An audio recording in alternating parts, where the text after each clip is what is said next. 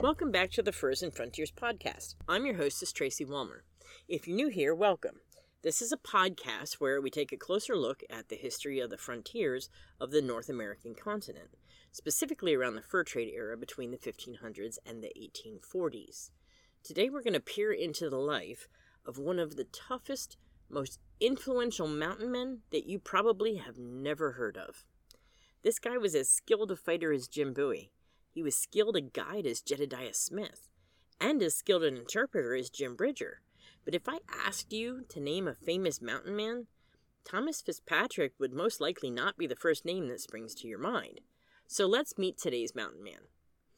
Thomas Kieran Fitzpatrick was born in 1799 in County Cavan, Ireland, possibly in a small town named Killashandra. His father's name seems to be lost to history, but we know his mother was Mary Kieran Fitzpatrick, and we know he had 6 or 7 siblings. He was raised to be well educated in a devoutly Catholic family, and little else is known about his childhood because his name doesn't appear to us again until 1815. It's at that point that 17-year-old Thomas immigrates to the new continent, supposedly jumping ship in New Orleans. He's described as a young man of medium stature, slight in build, but muscular, with a shock of sandy brown hair and a cool-headed demeanor.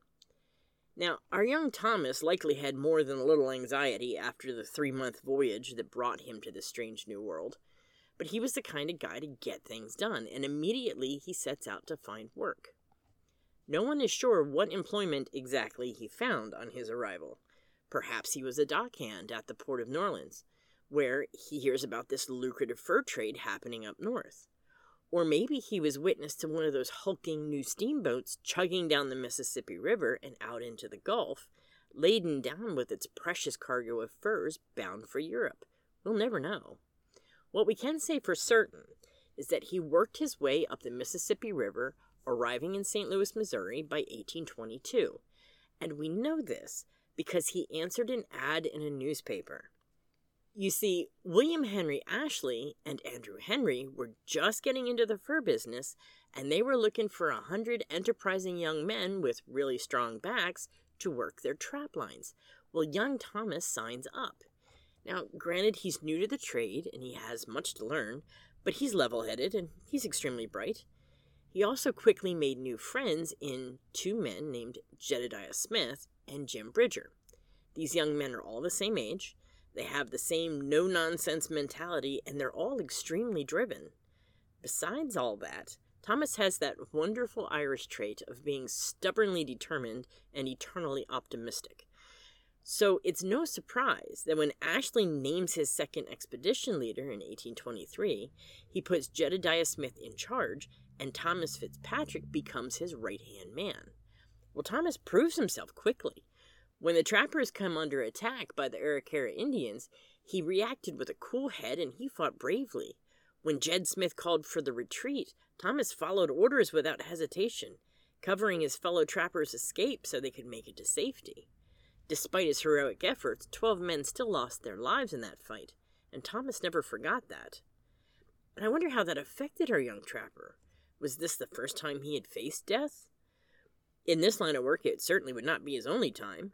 The Arikara were usually a friendly tribe, but they had run into serious problems with the trappers of the Missouri Fur Company some weeks earlier, and now they were of the mindset that one white man was just like all the rest. So as this was Thomas's first exposure to the indigenous people, it must have made an impact. Young Thomas, though, was proving to be quite an asset, and Ashley soon named him quartermaster. Ashley also gave Thomas his own crew to lead and sent both Thomas's group and Jed Smith's group to the wild lands of Wyoming to search for favorable trapping grounds. The 2 parties arrived in the Wind River Valley of Wyoming just in time for winter, and they set up their camp there alongside with some friendly Crow Indians. Now, I've often wondered what Thomas must have felt like to be exposed to the native ways of living in harmony with the earth.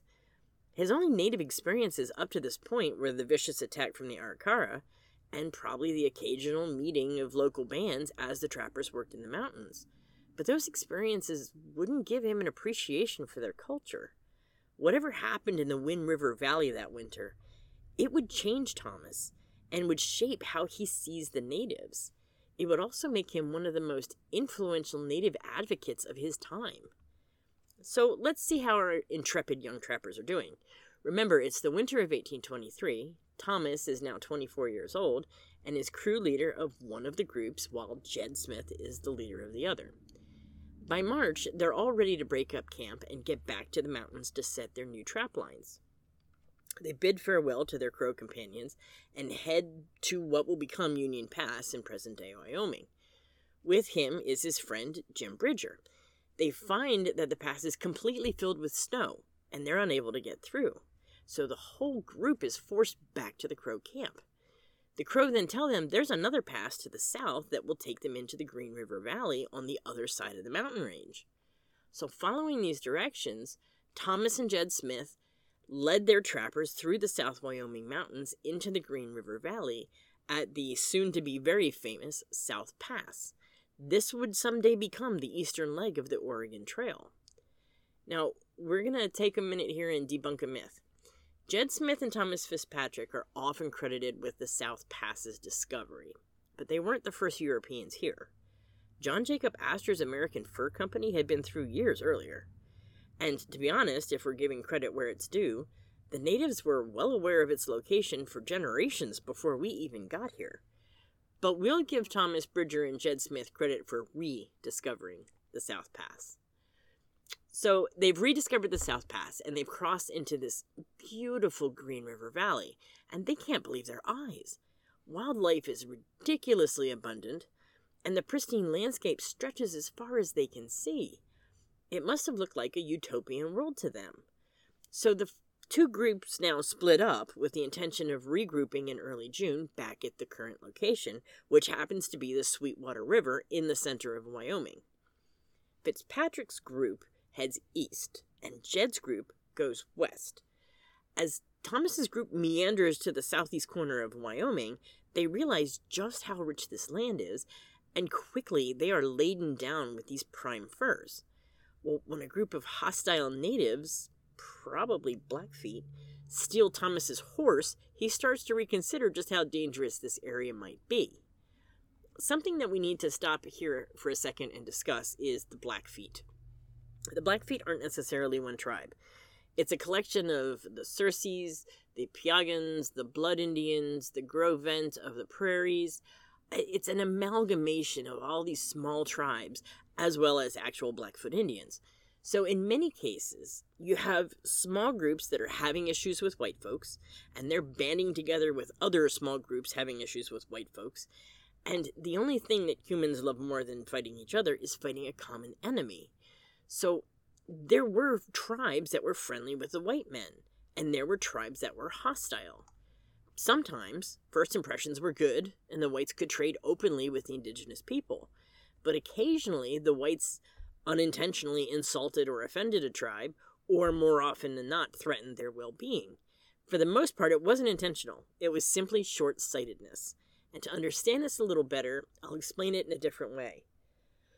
The First Nation peoples, or natives, or Indians, or whatever you grew up calling them, they all believe themselves to be the first people. So the Crow think they're the first people on the earth. The Blackfeet think they're the first people, and the Cheyenne know for certain they're the first people, and so on it goes. Now, 99.999% of these tribes did not believe they owned the earth. It didn't belong to them. They belonged to it. The earth was their mother. It was their provider. And the living creatures were their brothers and sisters. They live in harmony with all the creatures around them. So along comes the white man, and he doesn't understand. He's like, hey there, Indian, who owns this awesome valley with all these fat beaver? And whatever indigenous tribe that's standing there would shrug and say, well, no one owns it. And the white man is like, well, great. I claim this land in the name of insert your favorite country here. It wasn't an us versus them thing at this point. Not yet, anyway. It was a very self-centered, short-sighted European way of looking at it. And some of the tribes realized this was the issue, and they took great pains to educate the white trappers. Many of the trappers, either partially or wholeheartedly, embraced the native customs and beliefs. In fact, a good number of them married into the local tribes and raised families among them. Some even retired from the fur trade to live out their lives with their native relatives. But some tribes, and the Blackfeet are included, saw the bigger picture. Yes, these 100 or so trappers in this particular group probably won't destroy your way of life, but it's a pretty safe bet that once these 100 guys establish a base of operations, an unending flood of white folk were about to come pouring over the mountains and wash away everything they depended on to live, completely destroying their way of life. And they weren't wrong. So rather than educate the whites to their native ways, tribes like the Blackfeet made every effort to just get rid of these intruders and stop that flow of white folk before it even started. And I feel history's been really unkind in how it portrays certain tribes, calling them hostile or aggressive or antagonistic. And let's put this another way. You let some strange guy come set up a tent on your front yard and claim it for his motherland, and you see how quickly you do something about it. That's where the Blackfeet were in their thinking. So anyways, it's likely that those horse thieves were Blackfeet, and they were doing it to get rid of the white folk. But this didn't stop our man Thomas. No, he wants his horse back. So he pursues this band of renegades, and he stole it back. On his ride back to the hunting party, he started thinking that maybe he'd better get this great big pile of furs back to the safety of the Sweetwater River, where Jed Smith would be waiting for him. As these trappers start making their way back to the meeting place, they're harried the whole way by hostile natives. But luckily for Thomas, they made it in time with the entire haul intact, just as Jed Smith and his party are coming into view. So once the two team leaders unite, they decide to get these furs to safety to the nearest fort, which at the time was Fort Atkinson, Kansas.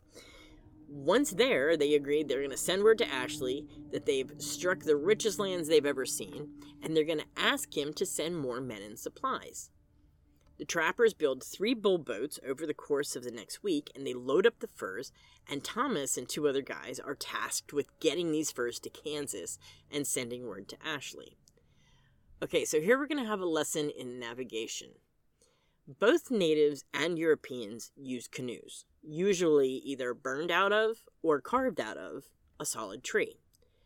There were also bark canoes used by certain natives, but all of those took a terribly long time to build, and they required some serious manpower and resources. There were rafts in use at this time, but they're notoriously unstable, and they tended to flip over if the weight was even slightly off balance or if the rapids got too rough. So a bull boat is what Scots and Irish historians would call a coracle. It's a round boat with a frame of lash branches that form a bowl, with the opening up at the top, like a cup. The frame is then covered with stretched hides, and the whole thing gets waterproofed with fats, oils, or pitch. So it's an easy thing to build in a pinch on the frontiers. It's fairly stable when it's loaded with something, and it's fairly maneuverable. The downside to a bull boat is they're completely round, and they tend to spin in circles in the water, particularly in rough and choppy currents.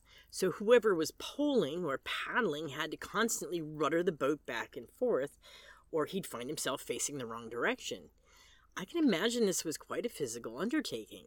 If you add to the fact that these rivers are completely untamed and have not yet been dredged, dammed, and altered by white civilization, well, I think you can see what's about to happen. Thomas and his 2 crewmen load these bull boats and head downriver to Kansas. They've each got a boat full of bales of fur and enough supplies to last until they get to their destination. The current starts getting rougher, and the boats start careening wildly, and before long the first boat capsizes. The heavy fur bundles sink to the bottom of the river as the lighter containers of supplies are swept away. Now the poor man who had been paddling that boat now has to get himself out of harm's way, while the other 2 boats have to not run over the guy as he flounders in the water. Before long, all 3 boats are capsized, and all the furs are at the bottom of the river. Can you guess where all the lightweight bundles of supplies went? I'll give you a hint. They got to Kansas before our trappers did. Not to be discouraged, though, Thomas and his cohorts drag these 100-pound bales out of the river and start setting them out to dry. We don't know for certain, but we can assume that besides the weight of the guy manning the boat, a bull boat could hold approximately 200 pounds or so. So that'd be about 2 bales of furs per boat. 3 boats times 2 bales of furs equates a whole lot of drying time to salvage these furs. Now, if you're not familiar with furs, I'll give you a quick lesson. As I'm sure you're aware, particularly if you have pets, fur can get wet.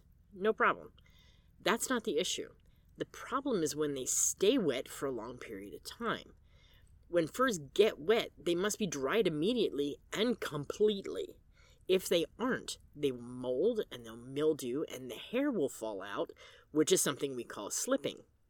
So Thomas and his 2 crew members now have to spread these furs all across the prairie, trying to get them dry. Once they're completely dry, they've got to be rebaled.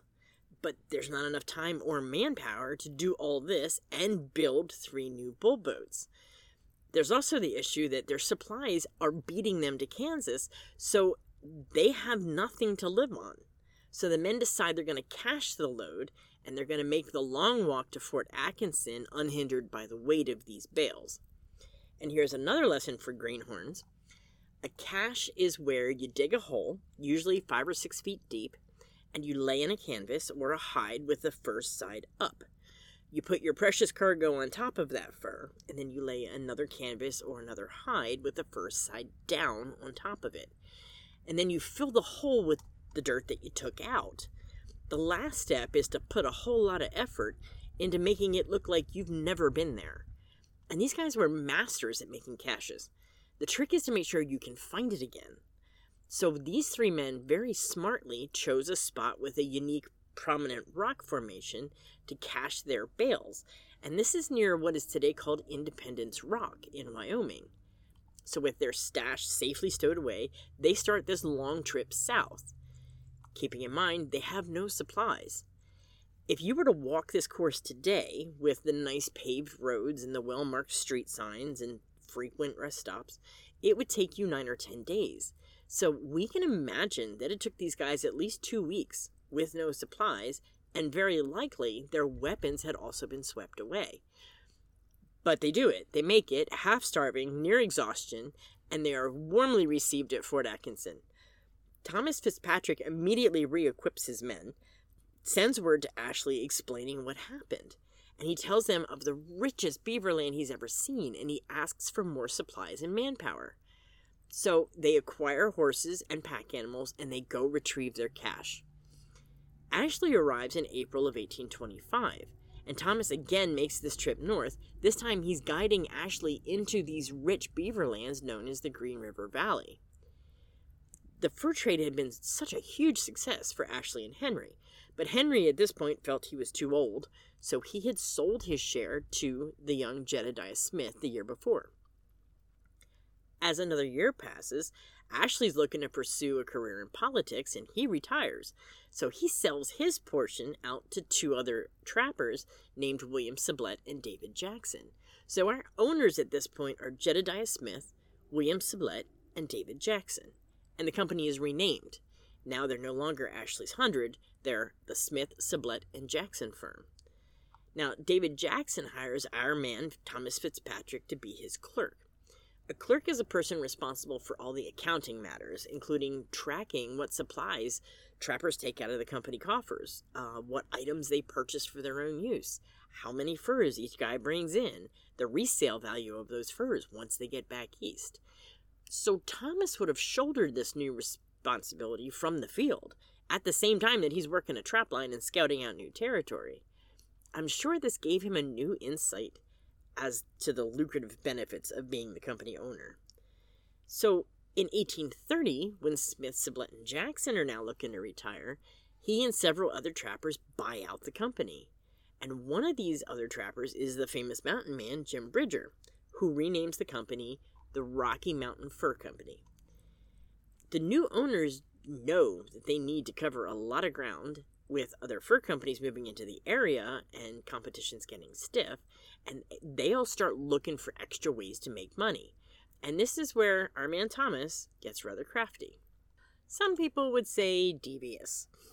In Joe Meek's journal for this year, it says that Thomas was once set up close to the camp of a Hudson's Bay Company man called Peter Skane Ogden, and he took advantage of the situation in a rather devious way. He apparently broke out a cask of whiskey and got the native trappers completely drunk, and he bought the furs right out from under Ogden's nose. On another occasion, he met up with some American Fur Company trappers, and he told them how sorry he was to hear that their company had gone out of business. Not hearing the news, the trappers were visibly disheartened since they were hauling many bundles of fur in. Thomas Fitzpatrick, out of the kindness of his heart, offered to buy the furs at a reduced rate, of course, so they didn't have to haul them around anymore, and he even invited the trappers to come join his company at the rendezvous. It was only later that the rival trappers found out that he had lied. For the next few years, Thomas worked deep in the Rocky Mountains and the surrounding areas, both as a trapper and as a scout. And we have several accounts from mountain men's journals that had encounters with him. For example, the trapper Zenas Leonard, he was working for a competing fur company, and he met up with Thomas in 1831. He journals the following: "Notwithstanding, we had treated him with great friendship and hospitality, merely because we were engaged in the same business with him, which he knew we could never exhaust or even impair. He refused to give us any information whatever, and appeared to treat us as if we were intruders." Other accounts, also from competitors, depict him as being aloof and standoffish, or wily and cunning. But by far my favorite account says Thomas and Jim Bridger were once out scouting in the wilds of Wyoming Territory and discovered they were being tailed by a competing company's scouts. So they nonchalantly lead these men into some terrible lands with an extremely low concentration of beaver, but a very high population of Blackfoot Indians, and then they just slipped out quietly while the competitor was forced to deal with the hostilities. Thomas gained a bit of a reputation as being a tough cookie when it come to playing well with others, but he was a businessman after all. I think we can forgive him for trying to protect his assets. So in 1832, Thomas is scouting ahead for his party's pack train, while the trappers prepare to head for the rendezvous point in Pierre's Hole, which is in present-day Idaho. He suddenly finds himself under attack by the Grove natives, and he tears off into the mountains with these screaming band of natives in hot pursuit. So he ditches his horse and he presses himself into a narrow crevice, blocking up the space with leaves and sticks. And he's hiding there. The natives found his horse, but they couldn't find him. Figuring he'd come back for his animal, they set up camp within spitting distance from his hiding spot. So for several days, he remains standing stock still in this crevice, with everything he owns clutched to his chest. Realizing that the natives aren't going to leave anytime soon, he takes a chance and he slips out one night. He left his horse there, and carrying only what he had in his hands at the time, he gave these natives a wide berth and headed in the direction of Pierre's Hole. Using the mountains and the stars as orienteering points, he eventually came to the Snake River. He knew he was in no shape to swim the raging waters, so he builds a small raft and attempts to pole his way across. The raft was swept sideways in the torrent and smashed on the rocks midstream, and everything he owned, including his weapons and his clothing, were swept away. So he spends the next week struggling to find food. He's living on roots and berries, all the while keeping himself pointed towards that rendezvous point. As if he wasn't in dire enough straits, a wolf pack comes upon him and treed him and kept him there for several days while they devoured their recent buffalo kill. When the wolves finally departed, he drops to the ground and resumes his journey, moving ever closer to Pierre's Hole. Now, the trials on his body and his gear were starting to show. His moccasins fell to pieces, but he kept walking, and his feet were getting cut up, so he was forced to cut up his hat and wrap his bleeding feet, but he never stopped. When the search party finally found him, he was within miles of Pierre's Hole. He was gaunt and emaciated, and his eyes had sunken in. His cheekbones protruded like a skeleton wrapped in skin. Most remarkably, at the age of 33, in less than 1 month's time, his hair had turned completely white. The journals of the mountain men who attended that rendezvous tell us that a great celebration was held that night. That is, once they were sure he wasn't going to die. Our man Thomas wasn't one to stay down long. He soon returned to the mountains and to the trails where he loved to trap. And during the winter of 1833 and the spring of 1834, he and Bridger spent the months exploring the southwest of present-day Arizona and New Mexico. They trapped their way back home to arrive at the 1834 rendezvous in time.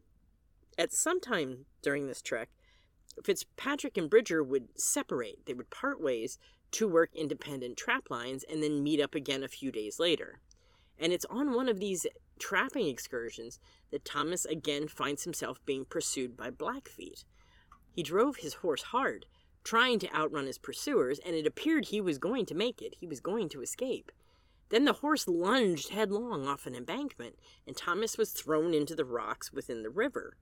But he jumps up unharmed. Unfortunately, the horse was dead. So he knew at this point he had no choice. He had to make a stand. As he pulled the buckskin cover off of his rifle, the weapon discharged, mangling his left hand and blowing 2 of his fingers clear off. With the blood flowing freely down his arm, he reloads his rifle and drew up on his pursuers. He fired it once and killed the closest native to him and the one riding on a different horse behind him. So as you can imagine, the others decided not to trifle with this guy anymore, and they turned and ran. But from this day forward, Thomas Fitzpatrick would be known to the natives as Broken Hand. Now, after the 1835 rendezvous, Thomas took his portion of the profits and he bought himself a new home. And it's called Fort Laramie in Wyoming. He hired himself out as an independent guide for a group named the Whitman Missionaries, bound for the West Coast. And he was the first man to guide a group on the famous Oregon Trail. He found that this life suited him. But by 1836, Thomas Fitzpatrick was ready to get out of the fur business altogether. The fur trade itself had been in decline, partially because of the change in demand, and partially because of the depletion of the beaver populations. He and his business partners sold their stocks to the American Fur Company, and Thomas turned to guiding pioneers through the Rocky Mountains full time. And he was good at it, so good at it that the U.S. government hired him as an official guide. In 1841, he was contracted to act as the guide for Father Pierre de Smet, and he became the first one to guide the California trails. Interestingly, in 1842, Thomas was robbed by a band of Pawnee Indians and relieved of his goods. And we actually have a letter that he wrote to his superiors asking for reimbursement. He puts that his gun was one double-barreled and twist gun for $50 and a spyglass for $25. And he lists all of the things that were taken from him, including his 3 shirts at $3.50 apiece. Now, in 1843, he's contracted again, this time to lead John C. Fremont's expedition into California. And in 1845, he again finds himself in the Rockies guiding General Stephen Watts Kearny's Army of the West. And he went on multiple trips through the region that would soon become New Mexico. So after 10 years of the trap line, plus another 10 years in the saddle as the guide, plus being chased, robbed, stabbed, shot at, treed, stalked, and starved, as well as 20 years of slinging heavy fur bales and sleeping on the cold, hard ground at night, one could understand why Thomas would start looking for a desk job. So in 1846, at the ripe old age of 47, Thomas was named as the Indian agent of the territory we now know as Colorado. He had already earned a great reputation as being fair and honest with the natives, and many tribes described him as the one fair agent. He had great respect for the natives, and they respected him immensely. And his opinions are recorded in several documents of the day, but I'll give you a synopsis here. He believed that the native peoples and the white settlers could live in harmony. He also believed that the natives should be paid fairly for the land that the whites wanted, as well as for the buffalo that the whites were indiscriminately killing for their tongues and hides. He believed the natives should be taught skills that would help them live with the whites, like farming. But the government should also provide aid for those who were affected by the intrusion of these white pioneers, including these depleted buffalo herds. and he believed it was the white man's obligation to be tolerant and to understand the native cultures and beliefs. They were here first after all. And while he did support the concept of manifest destiny, he believed there was a way for both sides to win, and he was determined to find it. Well, with that said, he also believed that any of the warlike tribes should be punished, though he never really elaborates what those punishments were. And, like all things, Thomas Fitzpatrick didn't do things halfway. He was going to make sure that everyone had a say in the matter, and he begins drafting out plans for this ultimate treaty in 1846. Then in 1849, at the age of 51, something incredible happens. Thomas fell in love. His sweetheart was the 17-year-old Margaret Poisel, and she was the daughter of a French trapper trader named John Poisel and his Snake Indian wife, probably named Maham. We're not sure. Well, young Margaret's uncle, which would be her mother's brother, was an Arapaho chief named Niwot that Thomas had had great relations with up to this point. So I can imagine that having a Snake Indian woman for a mother-in-law and an Arapaho chief for an uncle-in-law would certainly have increased Thomas's respectability with the Plains tribes. So the marriage is blessed by the chiefs, and the two are wed, and they divide their time between Bent's Fort and Fort Laramie. At some point this year, they also bought a house in Westport, which is present-day Kansas City, Missouri, on the southeast corner of Broadway and Westport roads. Now, in 1849, Thomas and Margaret welcomed their first child, a boy that they named Andrew Jackson Fitzpatrick. But something else arrived in 1849, cholera.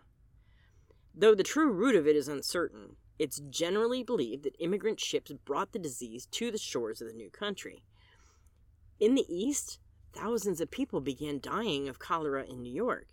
4,500 died in St. Louis alone, while another 3,000 died of it in New Orleans.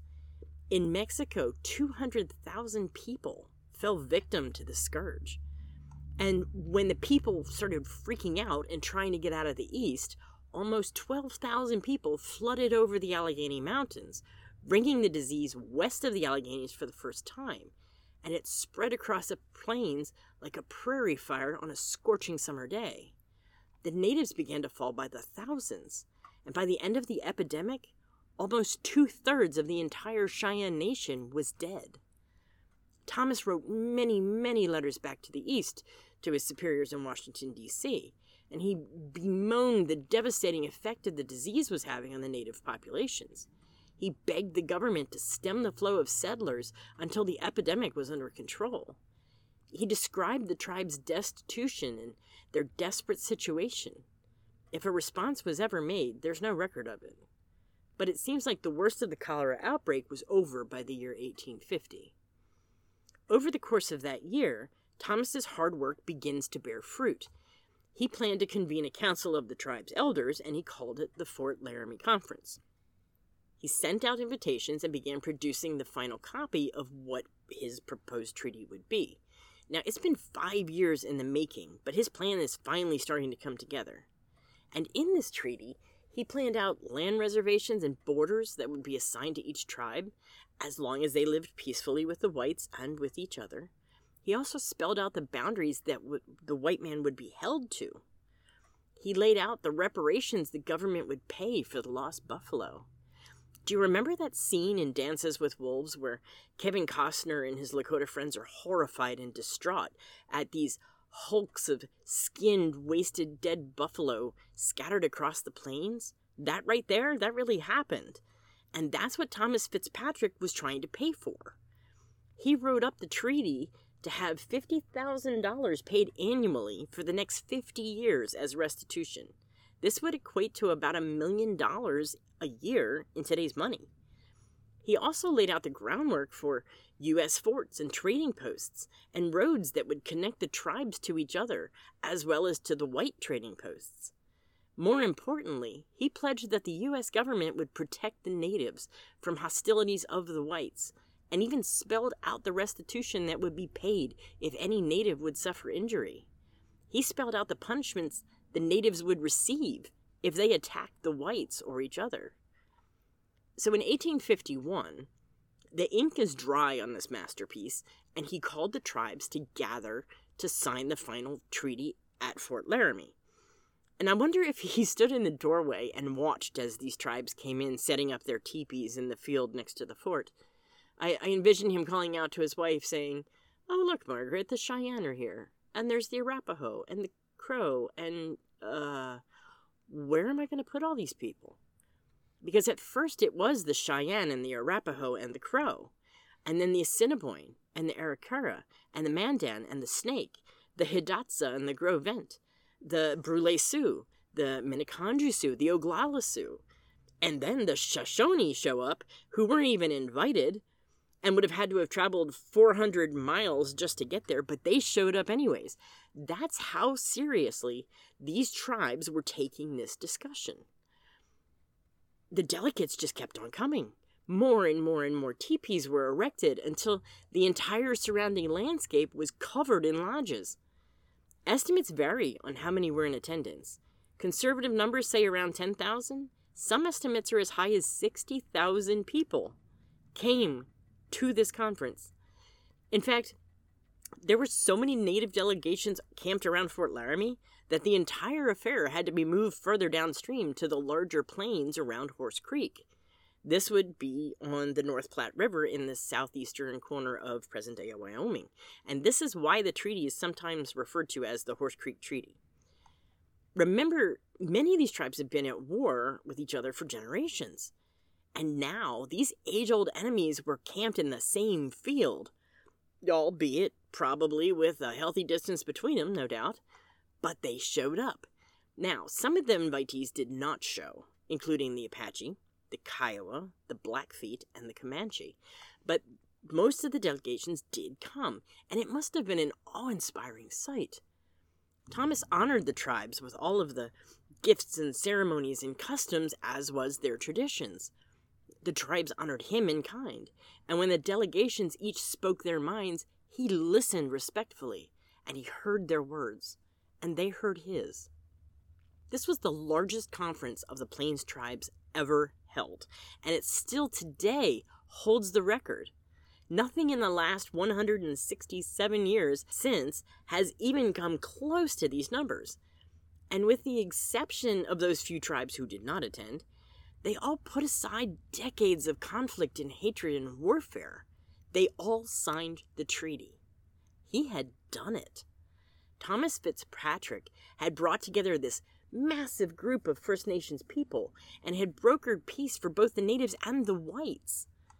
Unfortunately, that was the easy part. Because while the cholera might have stopped streaming east in 1850, the settlers kept coming. And in an 1853 letter to his superiors, he begged the government to adhere to this treaty. He lamented how the government's refusal to uphold its promises was devastating these natives. In his own words, he says, "They are in abject want of food half the year. Their women are pinched with want, and their children constantly crying out with hunger." But his pleas fell on deaf ears. It's believed that during the year 1853, 15,000 Americans moved through Fort Laramie, destroying the game and bringing their diseases to the Indians. Trade relations were disrupted, and the whites began to claim land that wasn't theirs to claim. And no one cared about Thomas Fitzpatrick's masterpiece of a treaty. Disgusted with all the ineptitude of his superiors and the blatant lack of compassion from the D.C. fat cats, Thomas finally had enough.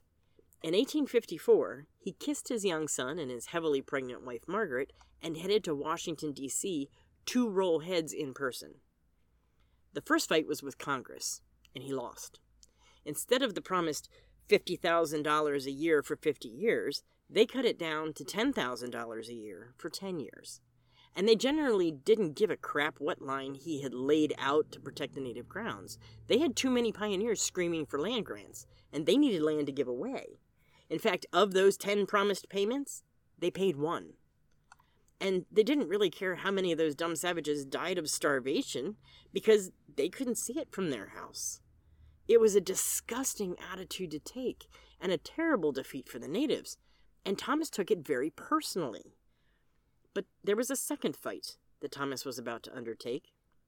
a fight with pneumonia. Sadly, he lost that battle too, and he died in Washington, D.C. on February 7th, 1854. They buried him in the Congressional Cemetery and erected a simple headstone bearing his name and the words, U.S. Indian Agent. But he was so much more than this. Back at Fort Laramie, Virginia Thomasina Fitzpatrick would be born, but Thomas would never know. Nor would he know how quickly his hard-won peace was disintegrating. The whites continued to stream into the preserved native territories, staking out homesteads on land they weren't supposed to be taking. Small disagreements were quickly being blown out of proportion. Fights would follow, and then raiding parties would be issued from both sides. In one horrific case, a dispute breaks out between a band of Minneconjou Sioux and a Mormon traveling party. A Mormon's cow is killed by a Minneconjou arrow. A lieutenant by the name of Grattan and 29 of his men retaliate by turning howitzers against a completely different group of Minneconjou and Brule Sioux. The surviving Sioux warriors now retaliate and kill all of the 30 soldiers, including Grattan. It's said that they each took turns shooting arrows into the man's body in revenge, and he was so full of arrow shafts that you could no longer tell he was a man underneath it all. War was declared on the whites, because the only good white man is a dead white man. In retaliation for this barbaric act, a colonel named Harney leads 600 soldiers against a completely unrelated Brule village, killing 86 of the women and children huddled there together. War is declared on the natives, because the only good Indian is a dead Indian. And this despicable massacre is witnessed by a 14-year-old Lakota boy named Among the Trees, who silently vows to have his revenge. And for the next 20 years, this boy's heart would yearn for the day he made the U.S. government pay. And in 1876, at the Battle of Little Bighorn, he would have just that. His common name? Crazy Horse. I hope you all enjoyed this episode. I always found Thomas Fitzpatrick to be one of the unsung heroes of the West. And apparently I'm not the only one, because in 2004, he was inducted into the Hall of Great Westerners of the National Cowboy and Western Heritage Museum. I encourage you to check out the website at fursandfrontiers.com for photos and links and more information on Thomas Fitzpatrick. I thank you all for listening. Come back in a few weeks for the next episode. Have a great weekend, everybody, and keep your powder dry.